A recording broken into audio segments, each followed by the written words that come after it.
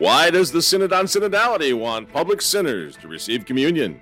It's all about brotherhood, baby. Wait, it's all about Freemasonry? Wait, what? Meanwhile, the Bully Church of Accompaniment refuses communion to a faithful father on his knees. Flashback 10 years ago, the late Bishop Tony Palmer explains what's really going on at the Synod. The good news? Michael Matt interviews Cardinal Gerhard Muller, and Bishop Joseph Strickland offers the Latin Mass. Hashtag stand with Strickland, stand with Muller, and Burke, and Zen, and Schneider, and Sarah, and...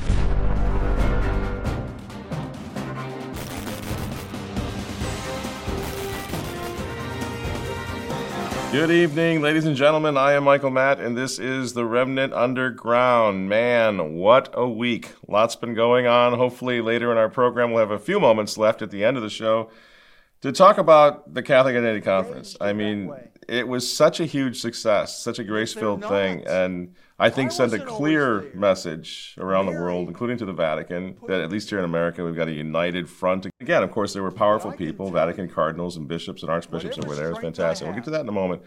We're also going to touch on the Synod on Stupidality, which is now in full swing. I wish we could just skip over that because the stupid factor is so high. It's making me crazy, but we'll touch on that. But I also, before we get started, I really want to just touch briefly on this latest dust-up in Treadville. Last evening, my friend, Archbishop Carla Maria Vigano, and I had a constructive discussion. Those of you who want to see this thing get worse, you want to exacerbate it, breathe. Just take a little break. You know, I said in the video that we did right after the conference that Archbishop Vigano and I are going to work it out. That's exactly what we're doing, you know. So please, do what you can to calm those little tempests in the tratty teapot and let it go. Because the reality is, friends, and this is something we can all agree on, regardless of where we come down on the standing of this man, Francis is the problem, you know? And this situation really doesn't have a human solution. It's out of control now, of course. And you have men like Bishop Schneider and Archbishop Carla Maria Vigano. They're agreeing on that much, that this is going to have to be a God thing, that only God ultimately can sort it out. So what does that mean? That means for little people like us, we don't have to worry about it so much, which was the point of the show 3 weeks ago. What we need to do is just unite, you know, continue to say our prayers, unite in a massive demonstration of American strength and solidarity against Francis and against his attempted hostile takeover of the Catholic Church. Also stand with, we're going to get to this in a moment, the cardinals and archbishops now who are standing against the Synod on Synodality right now in Rome. They need to look across the sea at America, the traditional movement, and they need to see support from us. That's crucial. We're going to get to that in a moment. I want to do a shout out, first of all, to our friends in London. I'm going to be joining them. We're talking about Family Life International UK Conference, which is coming up. It's going to be held in London, UK, on the 14th of October. And their theme, their general theme, raising children in a society burdened with pagan ideologies. It sounds like a very timely conference, which is why I'm going to speak at it. And I understand there are still a few seats available, so click this link right down here below if you'd like to join us. And if you can't be in London next week, just click the link anyway, and you can join us. You can zoom in, as it were, for free. Also, if the asteroid doesn't hit first, Remnant TV will be in Rome during the Synod. Not sure what we're going to find there. Not even sure how much the Vatican press office is going to be allowed to share with journalists, but we'll find out. And whatever we find out, we're going to report back to you on a daily basis, so watch for that. And then after the Synod in Rome, I will be speaking at the Rome Life Forum right down the street from the Vatican. We're going to be sifting through the ruins, I guess, after the Synod detonates. So, again, His Eminence Cardinal Muller will be there. Bishop Strickland will be there. John Henry Weston will be there speaking. All these guys are going to be speaking along with a whole lineup of great speakers who are going to be just, as I say, sifting through the ruins. So hope to see you there, October 31st in Rome. Now, to the Synod. I think, again, people say, what's the good news? We all know how bad it is. The gnashing of teeth and the terrorizing and the terrifying events that are going on or projected to be going on over there. What's the good news? And the good news, I think, is that this is an enlightening moment for millions and millions and millions of Catholics. Because they're going to see things now. They're just going to go, whoa, what happened to the Catholic Church. We're already seeing that, aren't we? That's the good news. Everybody knows that something has gone way wrong. You got to be a total Jesuit to think that all is well in the Eternal City in 2023. You got to really be out there, you see? And of course, none of this comes as a surprise to us, right? None of that's traditional Catholics, the Remnant TV, the Remnant newspaper. Well, we've been talking about this day coming for half a century. None of it is a surprise. So in a way, as I've said before, lots of people are depressed, and I am too, for what's happening to the church. But the clarity is deeply appreciated. The fact that they can't call us nuts anymore, crazy, paranoid, folks anymore is good. Everybody's looking at the remnant and going, I guess the tradies were right? Because you all said this was coming for a long, long time. And again, this brings us back to a key point. Francis did not start the fire.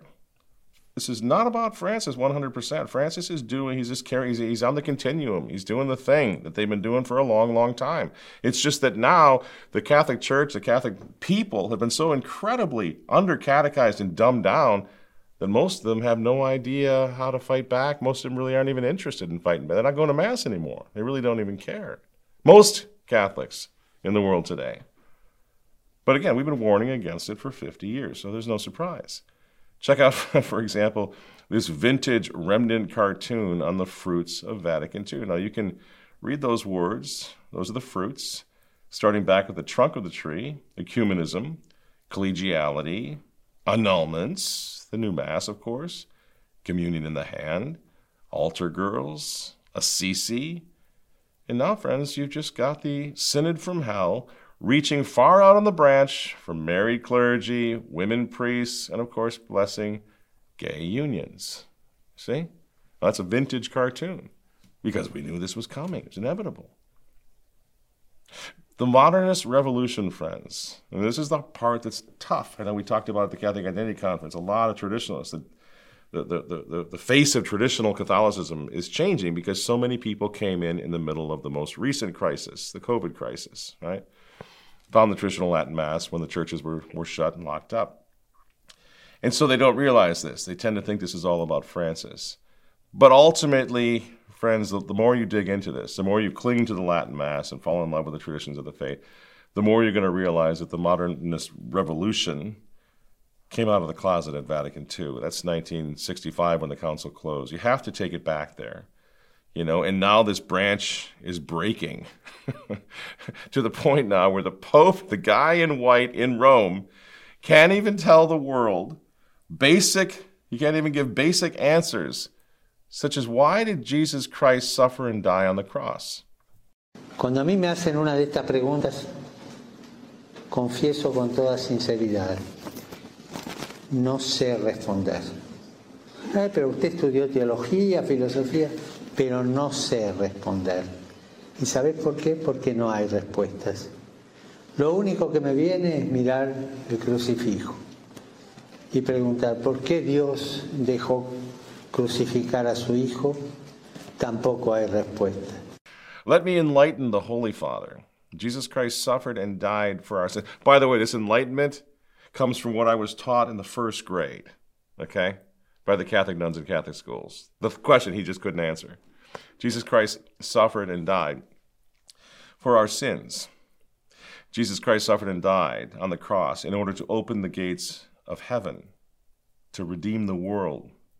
So if you would stop thinking about the weather, maybe you would come around to figure out why it is that you should be teaching the world more about what Jesus Christ did and why he died on the cross. You see, you don't even know, Holiness. Let's say climate change is real. Maybe that's a punishment from God then. Maybe he's literally burning up the world because we're all languishing in sin and remaining obstinate in our sin and trashing the family and hacking up kids and killing babies. You know what? We kind of deserve to have the planet burn up, Holiness. Maybe if you were to teach people how to repent and return to God, we could solve the climate crisis at the same time. But I know you're not going to do that, are you, Holiness? And so Pope Francis this week just cranked out a little sequel to Laudato Si.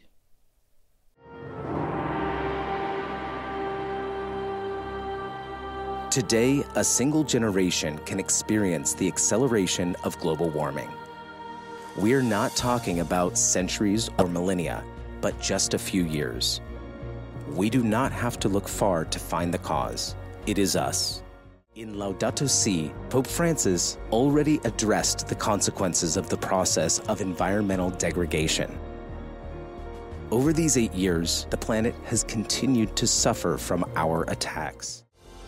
To change this trend, multilateral agreements among states are essential. It is necessary that world organizations have a real authority to ensure that the objectives set out in them are achieved. The COP28 of the United Nations, to be held in Dubai, must be a turning point. This conference must produce agreements for the energy transition that are efficient, binding, and easy to monitor. It's incredible, isn't it? What's he doing? But the thing is, once again, friends, it used to be that you would say Francis is a globalist operative in the hire of Bill Gates and Klaus Schwab, that he sold the Vatican to the World Economic Forum, at least philosophically, at least practically. And people say, man, that's a conspiracy theory. You're a nutshell. Not anymore. Right? I mean, in the middle of all this, the world is torched. The world is going up in smoke, abortion, the breakup of the family, borders gone, countries disappearing. And this old man sitting over there in Rome, I think I will write a sequel to Laudato Si. Hey, buddy, nobody cares. Francis, nobody cares. In fact, the video that we just showed is an official Vatican video at a Vatican YouTube channel. I don't know how, when I looked at it after about a week of being up, it had something like 3,000 views. Nobody cares. Your Holiness. But what it does do, again, this provides the most obvious proof to date. This sequel to Laudato Si provides the most obvious proof to date. I mean, you really, really have to be thick-headed. You really have to be hiding your own Easter baskets now if you can't recognize that Francis is a tool of the globalist cabal. Right? We can clearly see that now. And then if you think about what they just did to us with their lockdown and their trust the science, right? Because what is this sequel? What is Laudato Deum? It's trust the science on climate change, right? We just saw what happened when they shut the whole world down, set kids years back in school, let old people die in nursing homes, made people sick all over the world. Okay, he totally blessed that. Now he's doing this, which has everything to do with the 15-minute cities and owning nothing and getting rid of cars and stopping eating beef and locking yourself down to save the planet. Francis is practically megaphoning, broadcasting, I present a clear and present danger to you and your children of the world. That's what he's doing. You know, we might be able to call him the Holy Father of lockdowns. Because just as he did during COVID, he is now going to help them lock down the world again. And now this uber modernist globalist Jesuit pretends that he doesn't know why Jesus was crucified. I don't know. Never been able to answer that one. Doesn't know why Jesus was crucified. Well, naturally, he's got to pretend that he doesn't know why Jesus was crucified, because the crucifixion of our Lord and Savior Jesus Christ obliterates his entire agenda. It obliterates his globalist friends' entire globalist plan for a new world order that will have no room for the Catholic Church or for Jesus Christ the King. Now he pretends he doesn't know why Jesus was crucified, because the crucifixion of Jesus Christ speaks to the horror of sin, which these globalist lunatics don't believe in. The crucifixion of Jesus Christ speaks to the necessity of baptism and the membership in a one true church founded by Jesus Christ, which they formally reject. Jesus Christ didn't die for the brotherhood of man here on earth. Note to Francis, Jesus Christ did not die for the brotherhood of man.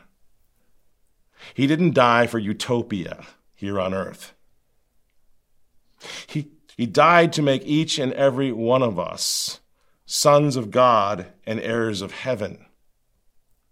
And that's the little part of the Francis message that never, ever gets talked about anymore, does it? And friends, you have to understand this. This did not start with Francis. This eclipsing of the church, eclipsing of Jesus Christ, forgetting what the crucifixion was all about, this has been a long time in coming. And so now you just got the synod making it official, swapping out communion with God for communion with man. Sound familiar? It should. It's the Masonic Brotherhood of Man. It's going on right now in Rome in the synod. They're establishing the Brotherhood of Man. And guess who gets in the way of that little plan every single time? Our Lord and Savior, Jesus Christ. And that's why he's got to go. That's why he's got to be canceled. Let's take a practical example. When you boil it all down, at the end of the day, what is this ridiculous synod actually trying to accomplish? Because there is an answer. I'm not just speaking generally. There's actually something that when you think about it, emerges as a very specific sort of common denominator. And if you think this synod is about listening to the marginalized and the poor, well, I've got a bridge to sell you and maybe some swampland in Florida. Let's talk after the show. No, it's all about communion, friends. And by communion, I mean sacrilegious communion. You know, the type that St. Paul was talking about in 1 Corinthians, where he says, "Whosoever shall eat this bread or drink the chalice of the Lord unworthily shall be guilty of the body and the blood of the Lord." That's the way Catholics used to talk, not anymore. Because Francis and friends, now they want to allow unrepentant public adulterers to receive communion unworthily. That's what's going on. That's why you have this confusion over how can this guy get away with it? When does God intervene, right? That's why you have so many cardinals and bishops and archbishops and priests standing up against him right now, and that number is going to increase over the month of October. Watch and see. He can't get away with this. And then after that, if he gets away with that, Team Francis wants to bless gay unions. Oh, they want to make women priests, but you know what? They're not going to do that one. That's the one that we're all going to go, whew. Look, the synod came and went, and they didn't have anything to say about ordaining women. In fact, they said they're not going to ordain women to the priesthood. Whew. You know, while they're blessing gay unions and letting unrepentant public adulterers go to communion at the end of the day. There is a 2003 document from the Congregation for the Doctrine of the Faith against same-sex unions, and the Pope is obviously saying he sees things a little differently. It's momentous because he's saying it as Pope. He said it before as Archbishop of Buenos Aires. He's saying it on the record, and he's being very clear. It's not simply he's tolerating it, he's supporting it. Well, what's that all about? Why are they doing that? Well, it's for the same reason. Communion again. Eucharist, right? So that the people living in same-sex unions, and you know here on this show we have spoken out in defense of those people time and time again, so-called LGBT folks, because the Catholic Church has been lying to them for 50 years now, but especially for the past 20 years. They're not getting the truth, okay? But those people living in same-sex unions so they can receive communion unworthily. That's what's going on here. Well, we're going to give you a blessing. We're a welcoming church. Come in. So what are they going to do after they welcome them and bless them? Say, you can't go to communion. Nuh-uh. As John Wayne would say, that'll be the day. They're not going to stop them from going to communion. You see how they work? Oh, you say, but it's just a few. They're just going for a few of them, not everybody, not across the board. They're just talking about exceptional cases, not everyone. Besides, we don't even know if they're practicing homosexual acts. These people are going to receive papal blessings for gay unions. We don't know if they're practicing homosexuals. True, and isn't that just the thing? That nobody inside the Vatican, with all this talk about blessing gay unions, nobody wants to talk about what gay people do. We don't want to talk about the acts. That gets tricky, because now you're just going to collide headlong into the catechism of the Catholic Church. It gets tricky, so let's just not talk about that. They just want to bless homosexual dudes living together in the same house and, probably sleeping on separate couches. That's probably what's going on. Guys with the big microphones are going to buy that. They're going to buy it. They're going to say, well, they're not talking about acts. They're talking about unions and charity and welcoming. But you and I, friends, we can have this little conversation, can't we? What are these folks living in the gay unions? What are they doing? What are they doing at night? To be quite blunt. What do you think they're doing? And why doesn't the Vatican care about that? Because they want them to do that, to be blessed and welcomed, and then to go to communion. That's what this is all about. Now, thankfully, not everybody has fallen for this Barbara Streisand. Well, you cannot, the point, and we raise it in the dubium with regard to I think it's number 3, with regard to the same-sex unions, you cannot bless sinful acts. You cannot bless a relationship which in itself is involved with intrinsically evil acts. And therefore, it's not possible to bless these unions in any way. And we are judges. We have to judge between what is right and what is wrong, and we know on the authority of divine revelation that genital acts between people of the same sex are intrinsically evil. But your Eminence, it's okay. Come on, calm down. Francis came right out and said that the only way they're going to even consider blessing gay unions is we don't confuse it with marriage. We don't call it marriage. Okay? Are you buying that one? Is anyone buying that one? I mean, seriously? Because I got a little question for you. What possible difference does it make if the Vatican compares the gay unions to marriage or not? Nobody cares. The point is, again, the poor folks engaged in this, they're engaging in sodomy, a mortal sin that the Catholic Church teaches cries to heaven for vengeance. Catholic Church, in her official documents that never get shared with the gay and lesbian LGBTQRS folks, you see? You see, and that's the problem. So just how stupid does Francis think you are? Oh, it's not marriage. It's actually not marriage. It's just a gay union. We're just blessing the gay. Kind of a moron would fall for that. Yeah, but it's just in certain exceptional cases. It's only sometimes. It's not every time. I remember, friends, when they were using that argument for communion in the hand, because that was, of course, the beginning of the attack on the Eucharist. That was the beginning of doing things that were so egregious that now we got 80% of American Catholics don't even believe in the real presence anymore. But I remember when they were doing that, communion in the hand. It was just a few cases, a few exceptional circumstances, a couple countries here and there, only in the countries where the abuse of communion in the hand had already been established, and we were just going to make an exception and let them continue. God knows why, Imagine if the police law enforcement did that. Well, there's only a few places in town where murder is going on, so we'll let it go on there, but we're going to try to curb it through the rest of the town. Can you imagine how stupid that is? Yet the Vatican was doing that 30, 40, 50 years ago with communion in the hand.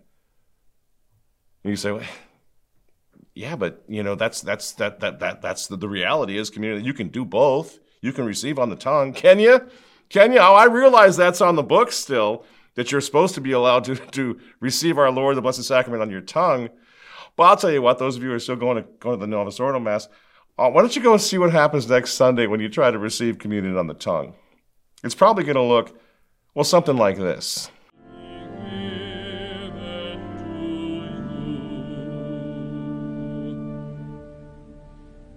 He will make your vindication shine like the light, and the justice of your cause like the noonday. Seek first God's kingdom and God's justice, and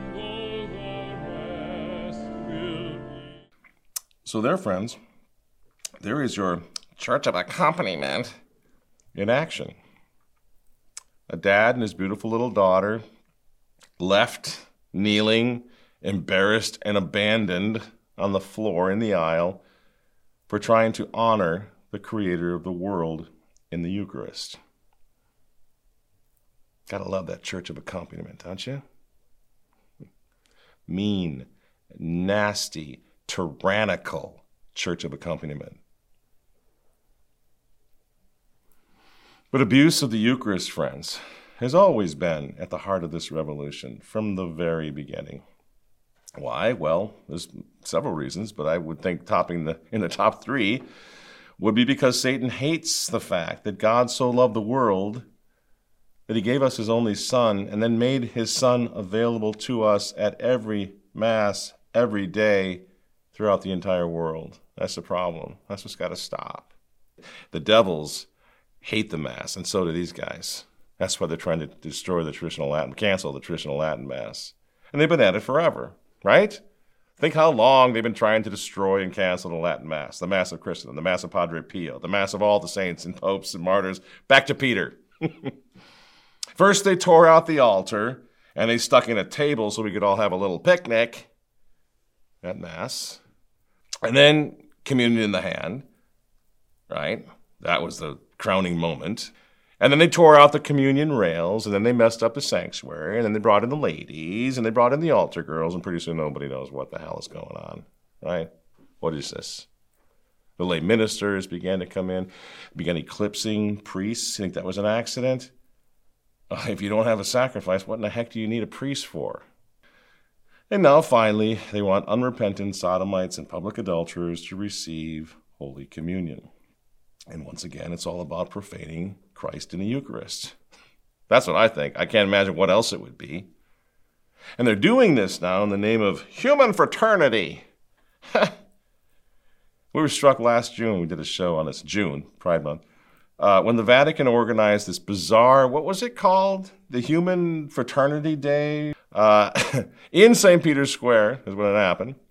They had a creature called Roberto Bolle, who's Italy's most famous homosexual dancer. He's prancing around half naked up there, entertaining the little kids, and that was probably the worst of it. That was the worst of it. I asked Bishop Schneider, in fact, Athanasius Schneider, just last week about this, and here's what he had to say. Yes, of course, what you mentioned, it was an abomination, an abomination. We have to do penance and reparation for this abomination. Yeah, that's exactly right. An abomination, I would add, of desolation in the holy place. Now, what'd you say it was called, Walter? The World Meeting on Human Fraternity. World Meeting on Human Fraternity. And we had some aerial shots. Nobody cared about that either. There was nobody in the piazza, but that's what they were doing.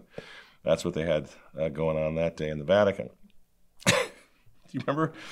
Didn't they hand out some seeds? Handed out some seeds so people could go back home and plant human fraternity trees? Grow into a tree. Grow into a tree all throughout the world? Yeah. See if we can throw that up. And this is just an example. I don't know whether you have it. It was given to you, but you have to plant the seed, and the plant will grow. It's a seed of fraternity, and next year we will reconvene with this young new plant. So we plant the seed, and it will grow over time. Yes, and this is how fraternity grows.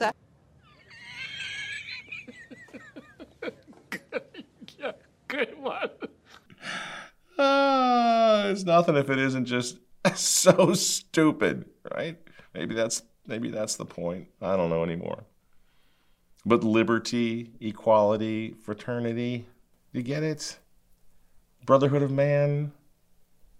That's what this is. Freemasons have been babbling about this since 1717. Freemasonry is the brotherhood of all men, regardless of color or creed or political beliefs. That's the wonderful thing about Freemasonry. It rises above all of those things. That's just kind of like the New World Order. It's bigger than a religion. It includes all religions and no religions and the one world religion. All are welcome. But you sure as heck don't need to be a Catholic anymore. And this is why, friends, why Francis has been doing things like saying, oh, atheists, oh, sure, they can go to heaven. Proselytism, this is solemn nonsense, according to Francis. You get it? Christ's church be damned, basically, right? We're doing something new now, something different, something global, all about fraternity and the brotherhood. And something strikes me. Did you ever hear, or do you remember Bishop Tony Palmer? Remember that name? He was an evangelical Episcopal church bishop of some sort. And back at the beginning of the pontificate of Pope Francis, he made quite a stir because he and Francis were like that. They were very tight. But if you look at something that happened then, you can really get an idea of what we're seeing now at this synod. I'm talking January of 2014. Francis made Bishop Tony a special envoy to a charismatic evangelical leadership conference hosted by Kenneth Copeland. That's a problem in itself, but we'll leave that one go. And then during that Copeland conference, Bishop Palmer presented a video message. I'll try to throw it up on the screen here in a minute, or maybe Walter can put it up now if you can get an idea of it. And then this message, Francis, it turns out, wanted this message recorded, and it was recorded by Bishop Tony on Bishop Tony's personal iPhone. Che questa separazione finisca, che ci dia la comunione. Io ho nostalgia di quell'abbraccio nel quale parla la Sacra Scrittura, quando i fratelli di Giuseppe, affamati, sono andati a Egitto per comprare, per poter mangiare. Lì hanno trovato qualcosa più del pasto, hanno trovato il fratello. Shortly thereafter, and not long before he died, Bishop Tony had connected all the dots on this communion issue. Here he is. Pope Francis himself is the one who is asking us for full unity and full communion. What is striking is that he awakens us to the fact that the real communion is not the bread, but the brother. It's not the bread of life, friends. It's the brother that we need. The brotherhood of man.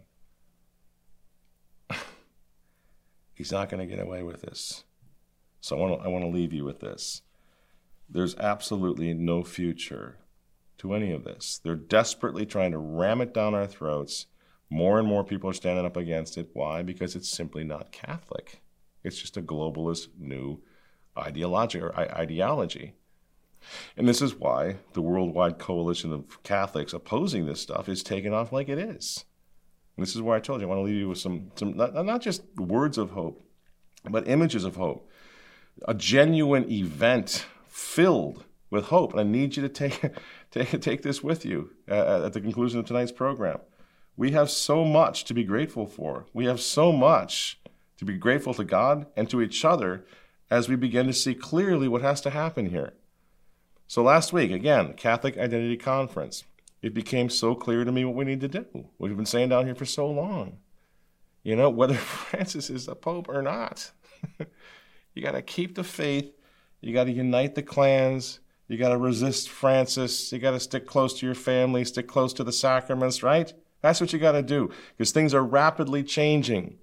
And we are no longer, friends, on our own, as we were with this newspaper 30 years ago, certainly 50 years ago. My father started it. There's this one bishop who was like, wait a minute, what's going on? Things are changing dramatically. Last week, I interviewed Gerhard Cardinal Muller, top theologian in the church, head of the CDF under Pope Benedict.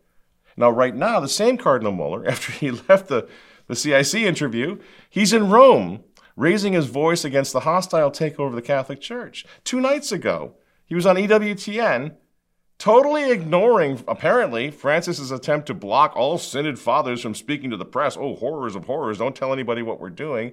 Cardinal Muller's on EWTN, speaking out against what is likely to happen at this synod. I think it's very clear in the Old Testament, the commandments in the New Testament, that all sins in the sexual behavior outside the legitimate matrimony is a mortal sin, and that nobody can change it. It is a word of God. But it wasn't just prelates. Again, last week, CIC Vatican journalist Edward Penton spoke at the CIC, and again, 2 nights ago, he was on international television on EWTN with Raymond Arroyo. Here's what he said. And the key part of it is sort of listening to everyone, it seems, but except those who are upholding orthodoxy and the Church's magisterium that's been taught for 2,000 years.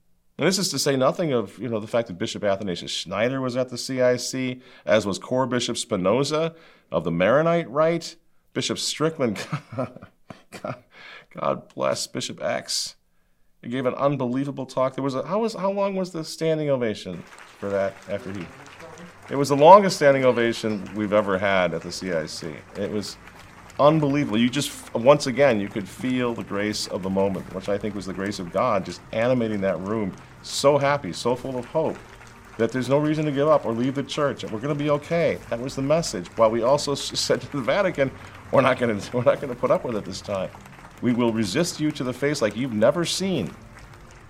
And then to cap it off, this beautiful Bishop Strickland, who's new to the traditional thing, certainly the traditional Latin Mass, he offers the traditional Latin Mass for all 750 attendees of the CIC. And I said at the time, this was like, you'll see some of that on the screen now, this was probably one of the most inspiring Masses I've ever seen, as he offered the Mass, even though he's still in the process of learning it. It was beautiful. In fact, I was moved to tears, as many people were. And then yesterday, just a few days after the CIC had ended, he's just back in the trenches at it again. He tweeted this out. He says, if those living in sinful relationships of adultery or sodomy can receive a blessing, where does it stop? Thus, every person in a life of habitual sin can receive a blessing also, with no need for repentance? This cannot stand. It renders Christ irrelevant. We must say no. It renders Christ irrelevant. That's what I was just saying. They're making Christ irrelevant. I stand, therefore, with Strickland. I stand with Cardinal Burke, Cardinal Brandmuller, Sarah, Zen, Sandoval, the latest batch of Dubia cardinals who present the strongest opposition in the world to Francis and this synod. People say, well, they didn't do anything last time. What's the matter with you, Mike? Didn't they? Didn't they? I'm a Catholic journalist. I'm a newspaper guy. I got to tell you, when Cardinal Burke and the original Dubia cardinals got busy with the first intervention, the first Dubia, when they were talking about Amoris Laetitia, Cardinal Burke and those cardinals gave us our marching orders. We didn't worry anymore. It was gloves off time. Yeah, he could have said more, could have been stronger. He never, But the point is, Cardinal Burke, as rightful authority in the church, sent a message all the way down the chain of command. Resist, because we are. You see? So you can quibble about it, you can kibitz about it, you wish he had done more, you wish he was this, you wish he was that. But he's the one that we have. In the middle of this crisis in the church, which in many ways we deserve because of our betrayal also, of our duty as Catholics, still, God in his mercy sends us these shepherds, these priests, these bishops, these cardinals, to stand with us, to stand with Christ, to stand with the church, to let us all know they still believe, you see? And just look at what a threat. You can quibble about it. You can take your little pot shots at Burke, Cardinal Burke. But what's dominating the news this week? Who's dominating the news this week? He is. He is. And the cardinals that stood with him. Why? Because the church is hierarchical. I can run my mouth down here all month, and it doesn't ever have the same impact as a single cardinal standing up and speaking the truth and defending Christ. They're literally, Francis says, wake up screaming nightmare, and they are inspiring thousands of Catholics and priests around the world to make the same stand. Don't you see how it works? Please, friends, I beg you, let's declare an international ceasefire and a little ratty-trad squabbling. in the circular firing squads. Let's just shut up for a month, shall we? Let's just see what happens during and then after the Synod. And especially during the Synod, especially right now, let us pray for these guys who are taking the stand. The people in rightful authority who are taking the stand. Let's pray for them. Let's stand with them. And more importantly, let's let the Vatican see us standing with them, not fighting with each other because the cardinals aren't going far enough. Just zip it, stand together, stand with them, and let's see where this goes. I'll tell you what, for the next month, that's exactly what I intend to do. I'm going to go to Rome and see what I can do there, covering this. I'm going to see if I can find these cardinals and just let them know. Just let them know, we got your back, whatever it's worth, for whatever that's worth. We will be your greatest defenders in the world. So keep it up. Keep going. And I want to be speaking for every member of this audience as well, for all of you. I want to give them that message from all of us, especially the American traditional Catholics. We stand with you. The thing is, friends, I've said this before, and I'll close on this. Whether Francis is the Pope or not, we need to resist him to his face with everything that we've got, because I believe with all my heart that that's exactly what God wants me to do. And by the way, it's the most effective strategy that we can come up with. So please, for God's sake, the sake of the church, the sake of your children, stand with these few brave successors of the apostles, and let's just walk with them. Let's walk with them all the way to the foot of the cross, if need be. And after that, let's just let God take it from there.